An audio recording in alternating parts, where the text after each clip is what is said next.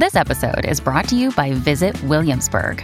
In Williamsburg, Virginia, there's never too much of a good thing. Whether you're a foodie, a golfer, a history buff, a shopaholic, an outdoor enthusiast, or a thrill seeker, you'll find what you came for here and more. So ask yourself, what is it you want? Discover Williamsburg and plan your trip at visitwilliamsburg.com. Another day is here, and you're ready for it. What to wear? Check. Breakfast, lunch, and dinner? Check. Planning for what's next and how to save for it? That's where Bank of America can help. For your financial to-dos, Bank of America has experts ready to help get you closer to your goals. Get started at one of our local financial centers or 24/7 in our mobile banking app. Find a location near you at bankofamerica.com/talktous. What would you like the power to do? Mobile banking requires downloading the app and is only available for select devices. Message and data rates may apply. Bank of America N.A., member FDIC. When you need mealtime inspiration, it's worth shopping Kroger, where you'll find over 30,000 mouth-watering choices that excite your inner foodie. And no matter what tasty choice you make, you'll enjoy our everyday low prices, plus extra ways to save, like digital coupons worth over $600 each week. You can also save up to $1 off per gallon at the pump with fuel points. More savings and more inspiring flavors make shopping Kroger worth it every time. Kroger, fresh for everyone. Fuel restrictions apply. Welcome to the New Books Network. Hello, I'm Nicholas Gordon, host of the Asian Review of Books podcast done with the New Books Network. In this podcast, we interview fiction and nonfiction authors working in, around, and about the Asia-Pacific region. The characters in Nishanth Injam's The Best Possible Experience, his debut short story collection, are like many in India or in Indian communities in the United States, working hard and enduring hardships to try and get a better life for themselves. They don't always succeed, and even those that do lose something along the way. That tension between hope and reality is at the core of many of Nishanth's stories, whether it's a recently migrated Indian family panicking that a white boy is coming to dinner, or a college student trying and failing to get a visa, or a young son in Goa increasingly frustrated with his tour bus driver father, prone to embellishment and exaggeration. Nishanth received an MFA from the Helen Zell Writers Program at the University of Michigan. He is the recipient of a Penn/Robert J. Dow Short Story Prize and a Cecilia Joyce Johnson Emerging Writer Award from the Key West Literary Seminar. His work has appeared in Zoetrope All Story, ZYZZYVA, the Virginia Quarterly Review, the Georgia Review, Best Debut Short Story 2021, and the Best American Magazine Writing 2022. Today, Nishanth and I talk about why he pivoted from tech to creative writing, how his stories relate to the Indian experience, and the trials of Indians and Indian Americans trying to improve their lives. So, Nishanth, thank you for coming on the show today to talk about The Best Possible Experience, your short story collection. Perhaps it's best to start kind of with why you decided to write this collection in the first place. What kind of events, what kind of things inspired you to kind of put this collection of stories together? Yeah, thank you for having me. It's a long story, so you'll have to bear with me for a little bit. I'd never actually planned on becoming a writer. I was never even a scribbler. I never journaled. I wasn't much of a reader either. I read some books as a child, but I wasn't like a huge reader either. I moved to the US for a master's degree in computer science, and my whole intention with pursuing a route in technology was to be able to be in a position where I could send money home and like help my family out a little bit. And so I was very much this tech brown tech immigrant in the States, and I didn't realize how isolating the experience of immigration would be, and how much lonely I would be as a person, and I think somewhere along the way, I sort of began writing as a way to keep my country next to me, to preserve a home. The poet Ilya Kaminsky writes in this poem, Joseph Brodsky's, dead. He writes, in plain speech, for sweetness between the lines is no longer important. What you call immigration, I call suicide. So it's sort of that those lines really spoke to me in the sense that I felt like my previous self had died in a way that because it's in as an immigrant in America, I was far away from family. I was far away from the people I loved or the people who loved me, and I didn't have many friends and I didn't have any money. I was stuck. I was in this program, doing a master's in computer science. I had a loan, and right after that, I had to. I picked up a job, and I was in a visa. I was basically doing a job that I didn't like, and I was in a visa that didn't let me switch as easily, and I had all these factors like keeping me anchored in America, even though I didn't really want to. Because I had to pay off the loans, I had to keep the visa going and all of that. I had all these obligations. So it felt pretty heavy, as if there was a chain around my neck, tightening and squeezing me.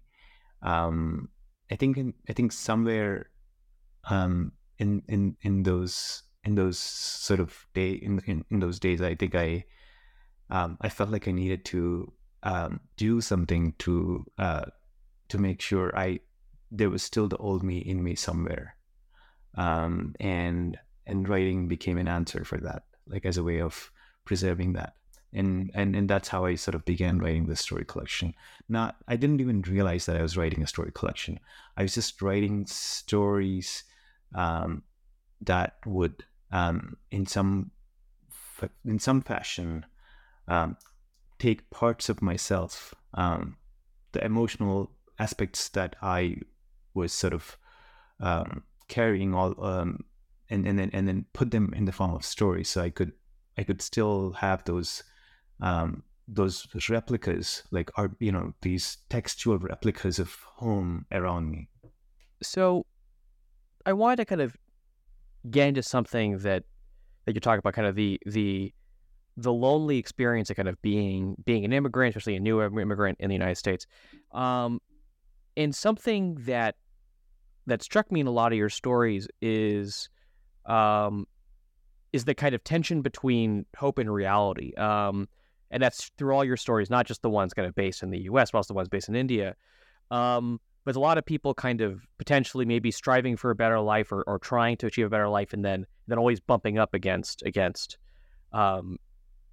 reality that kind of forces them to be more realistic or drags them back down, or however you want to describe it.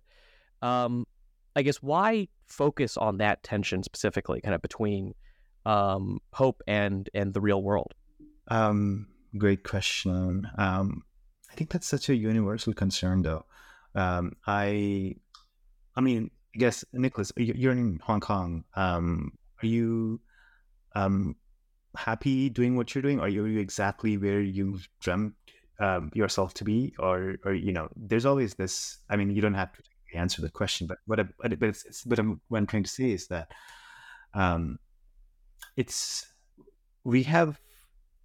there's always this tension underlying in our own narratives, right? In the narratives that we construct about ourselves. We always have aspirations. We always have dreams that might or might not come true, but we do journey towards them. I mean, that's how we make sense of our own lives, and that's, I felt like that's a universal thing. I mean, it's not really specific to me or my characters. Like, I think everybody in the world has that tension in their lives. So I'd like to maybe start talking a bit more deeply about the stories in your collection, but before I do that, I might invite you to do a reading, maybe of part of one of your stories. I can read from a story called The Bus. I'm going to read the first page of it, roughly. The bus has a bathroom. Other buses that leave Bengaluru from my hometown don't have bathrooms. They pull over on the highway when you have to pee, or they stop at a dhaba and the driver asks passengers to go so he won't have to make extra stops along the way. The bus is a luxury coach. Dark brown from the outside, it has a 32-inch TV and reclining seats and air conditioning, all of which makes me think, what a good deal. It's the Diwali weekend and every long-distance coach is full of techies going home. Securing a ticket was impossible, but then I came across a new office at the back of the bus station, a travel company by the name of Alfonso Tours, and they made it happen. The driver is busy tinkering with the hearing aid as I get on the bus. Don't use the bathroom for number 2. Only number 1, he says, not bothering to look up. I feel the air conditioning already. Sweet. The bus is nearly full. I look at my ticket, 20p. An aisle seat next to a bearded man on his phone, music blasting out of his earbuds. I sit down and relax my feet and begin watching the Bollywood film playing on the TV. A film in which the hero shoves the heroine from the roof of a tall building. Nothing like a movie to alleviate the boredom of an overnight bus ride. We're past the outskirts of the city now, and farmland has started to appear on either side of the road. I haven't gone home in months, and I'm torn. Can you tell? Okay. Thank you for kind of reading the first part of the bus, which is the story that opens your short story collection. I want to kind of cycle back to something you mentioned in your first answer about the experience of being an immigrant in the United States. The U.S. is kind of the only country that's not India that features in your stories. There are a number of stories in your collection that deal with Indian migrants going to college or working in jobs or just kind of moving with their families to the U.S. and all of the struggles that come with it. Struggles with visas, struggle with making enough money, struggles with kind of integrating into our society. I guess, what was it about kind of the Indian migrant population in the U.S. That you wanted to capture in these stories? You know what they say about you can only write what you know.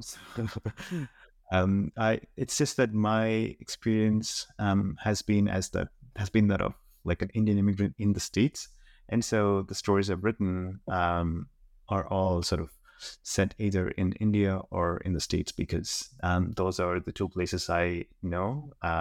If I had maybe immigrated to the UK, then maybe my stories would have been sort of set in the UK as opposed to the US. But also in this other, as a flip side to your question, we talk a lot about these days about capitalism or the American dream or the American dream that they say it's a term that strictly comes that's exported from America, but I feel like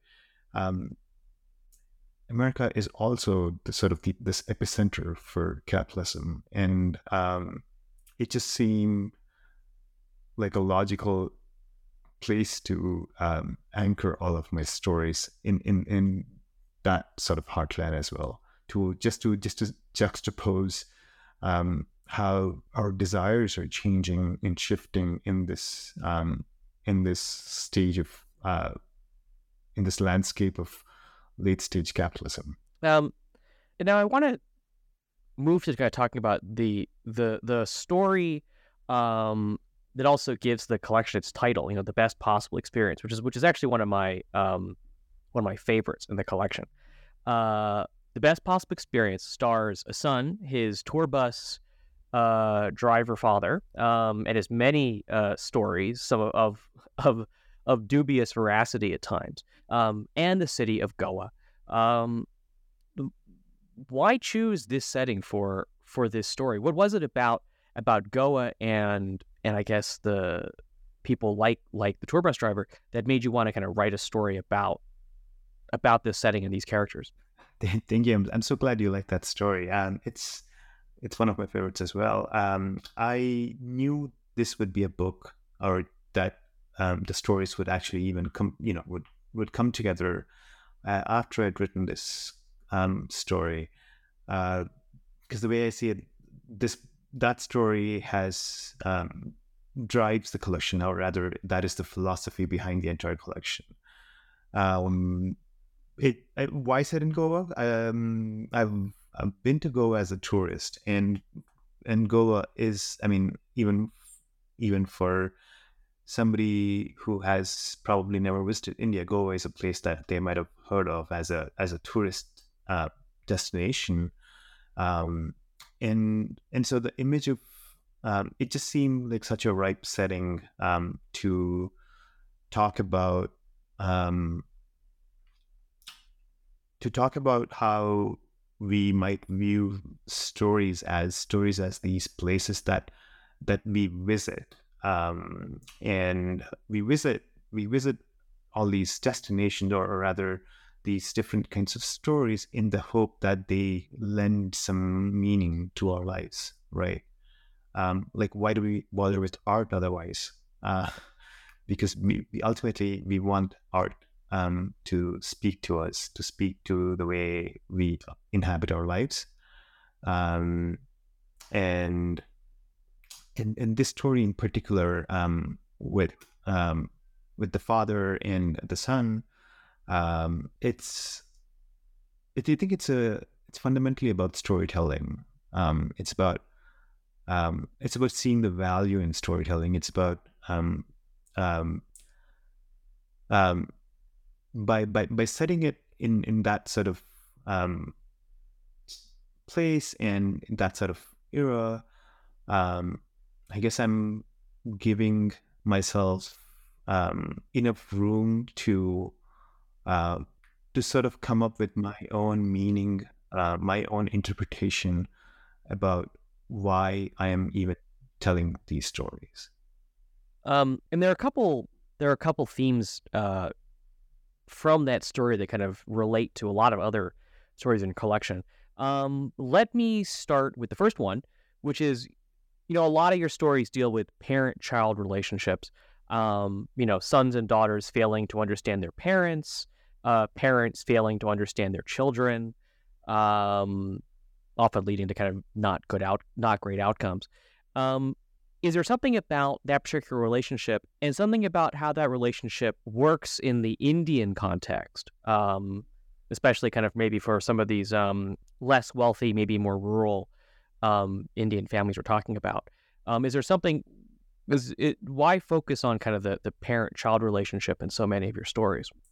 That's such a great question. I think it's just, I think it's a less prevalent thing, maybe in the West, but I think in a lot of Eastern families, I think filial relationships sort of take a stronger or as much prominence as romantic ones do, and I'm really interested in parent-child relationships for multiple reasons. One is that you can't really know a person until you really understand how they were raised, in some ways, and also those are sometimes the strongest bonds of love that a person might have experienced, or maybe not, but at least they are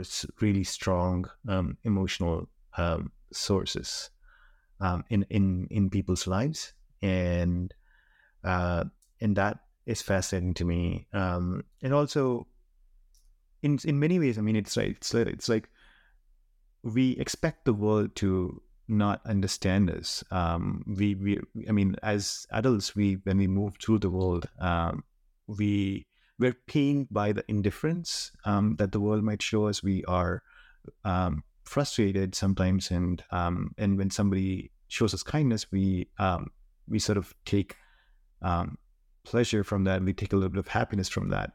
But fundamentally, I think we don't have the same degree of expectation on the world that we do on our parents. We expect our parents to understand us, and yet, there's always some friction, in the sense that these people who are probably the closest to us, and yet in some ways we still fail to understand each other. And I'm speaking of this broadly and generalizing, but I still think there's some truth to that sentiment, and I'm really interested in exploring the nuances of all of that. And I'm also interested in any relationship that not outside of just filial relationship. If, like, it could be just a sibling relationship, or it could be like a romantic relationship. Any relationship that promises more love than what is conventionally sort of seen or conventionally acceptable. I'm always interested in that. I mean, who doesn't want to be loved more than what they currently are right now, right? So yeah, I'm always drawn to that. And maybe to kind of bring together again, the theme of the U.S. and the theme of parents, I guess, parents and children. I wanted to talk about, I believe the story is Lunch at Patty's, which is this somewhat, I guess, comic, but also somewhat bittersweet scenario of this Indian family having absolutely zero idea about what to do when a white kid is potentially showing up for lunch, and then all of the miscommunication that happened with that in the U.S. I wonder if you might kind of is there what were you trying to kind of convey with that story? I think with kind of the somewhat madcap efforts by the parents to potentially impress this white kid that's coming to lunch. I think it's the level of anxiety that new immigrants usually have. I think that story speaks to that, and I also wanted to capture this tension between aspirational whiteness, which is what many immigrants usually carry, especially immigrants of South Asian origin. When they move to the U.S., they want to be assimilated, they want to be integrated, and they're very they want to please people, they want to please white people, they want to be accepted, but at the same time, it's interesting because it's the very acceptance that they crave, they're not going to get. Maybe their children will get it, but they won't get it. And it's a very interesting dynamic, and it's like you are throwing up your whole life and you're moving to a new country, and you really want to belong, but then you can't really belong because you don't know anything about the country that you just moved to. You don't know the cultural clues. You probably don't even know the language very well. And people are not gonna, just sit with you until you pick up everything. That's just not how the world works, right? So I just find that fascinating, and I wanted to use the story as a way to talk about how the nuances in that aspirational whiteness that families tend to take on, new immigrant families tend to take on, and also to talk about, just to show for like a non-immigrant audience, how much goes on how much goes on in the minds of other people, immigrants. It's like I've had people, sometimes some people read the story and then be astonished by the amount of mental sort of gymnastics the family does just to please this white kid, and people will always be like, why? And if that questions, if you have a question that says why are you sort of being this way, then it's probably because you are not an immigrant, and you haven't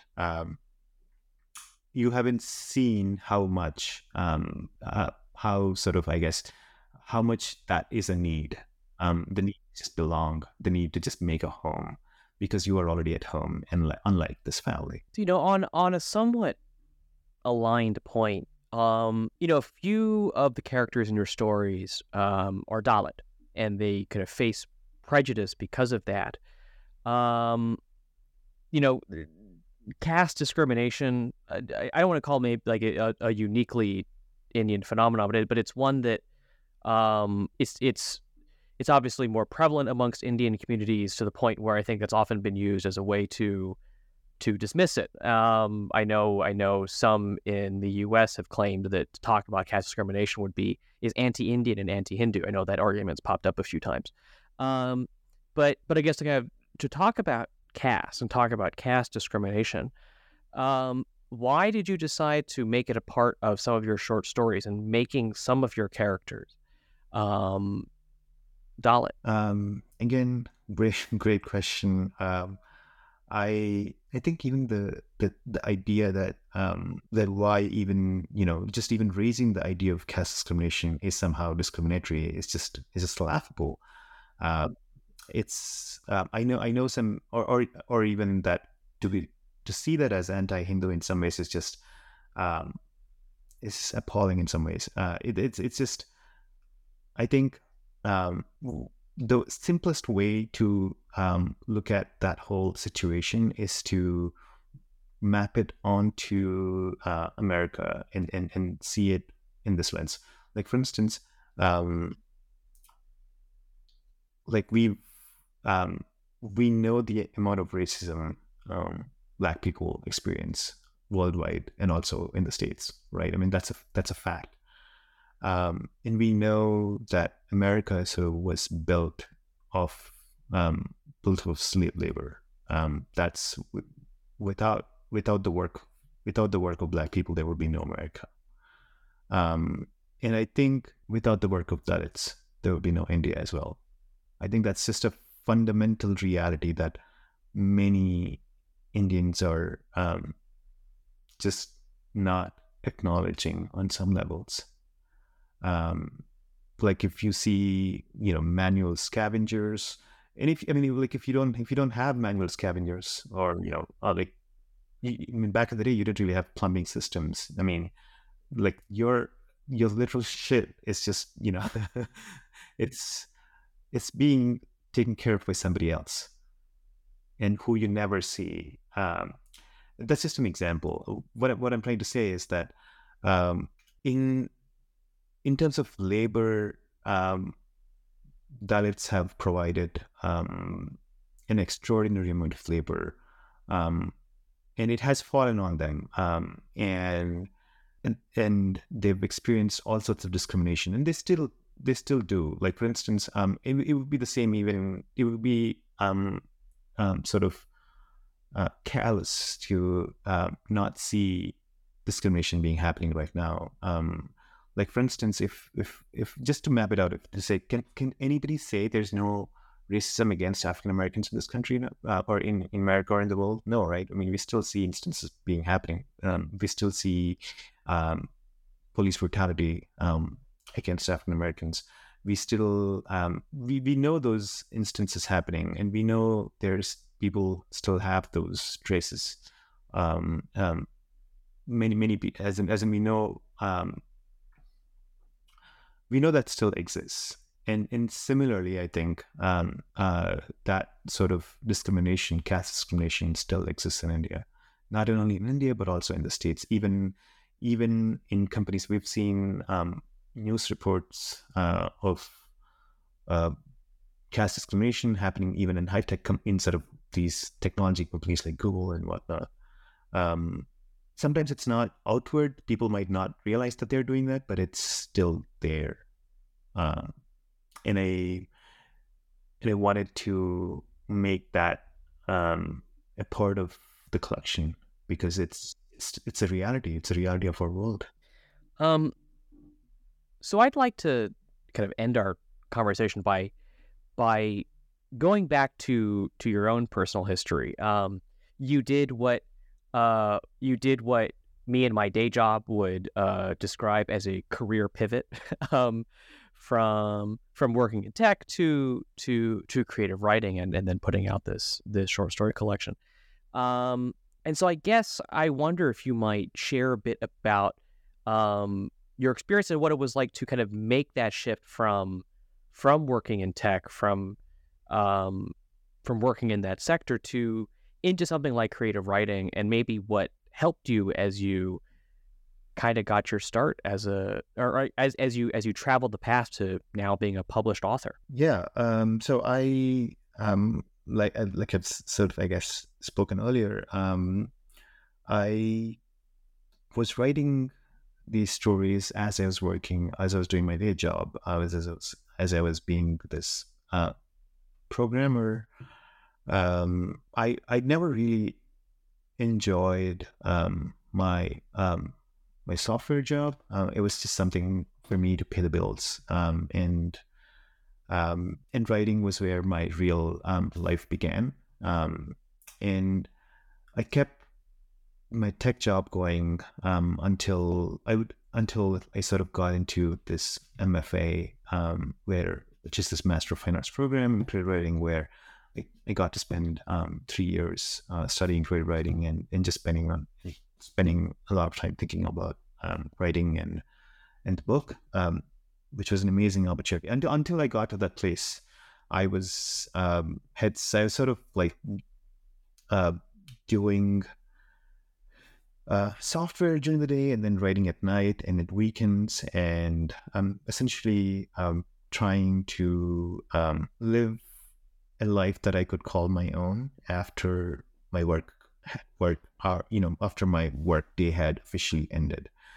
And I did that, and then even now, right? Even now, I'm still working even though I published a book, I'm still working a tech job, and I'm doing the same. I'm working during the day. I do this tech job to pay the bills, and then at night, or at night, sometimes usually between 11 and 3 or something like that, I work on my own writing. I don't know if I answered the question. Well, no, I think it's always a hard question to be like, because I think everyone's experience is so different. But still, I think this is a great place, I think, to end our conversation with Nishanth Injam, author of the short story collection, The Best Possible Experience. Nishanth, I actually have 2 final questions for you, which are, where can people find your work, and all of your work, not just this book? And question 2, what's next for you? What do you think the next project might be? Sure.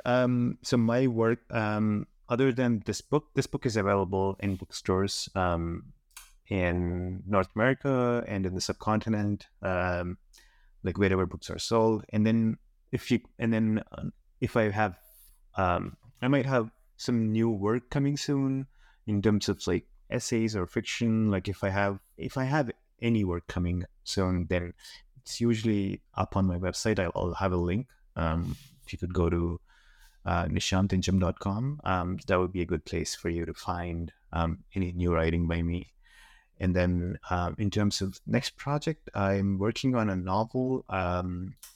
It's too early for me to talk about what exactly it's about. It's in a very fragile state at the moment. I know, otherwise you feel like you might jinx it or something, right? Yeah, exactly. So I would love to talk about it at a later stage. Well, hopefully you'll get a chance to talk about it soon. That'll be in a form where you're comfortable sharing more about it. Well, you can follow me. You can follow me, Nicholas Gordon, on Twitter at NickRIGordon. That's NickRigordon. You can go to AsianReviewBooks.com to find other reviews, essays, interviews, and excerpts. Follow on Twitter at Book Reviews Asia. That's reviews plural. And you can find many more author interviews at the New Books Network and newbooksnetwork.com. We're on all of your podcast apps, Apple Podcasts, Spotify, Stitcher. Rate us, recommend us, share us with your friends to support us interviewing those writing in, around, and about Asia. Next week, join us for interview with Maximilian Morch, ARB reviewer and also author of Plains of Discontent, a political history of Nepal's Terai, 1743 to 2019. But before then, Nishanth, thank you so much for coming on the show today to talk about The Best Possible Experience. Thank you. Thank you for having me.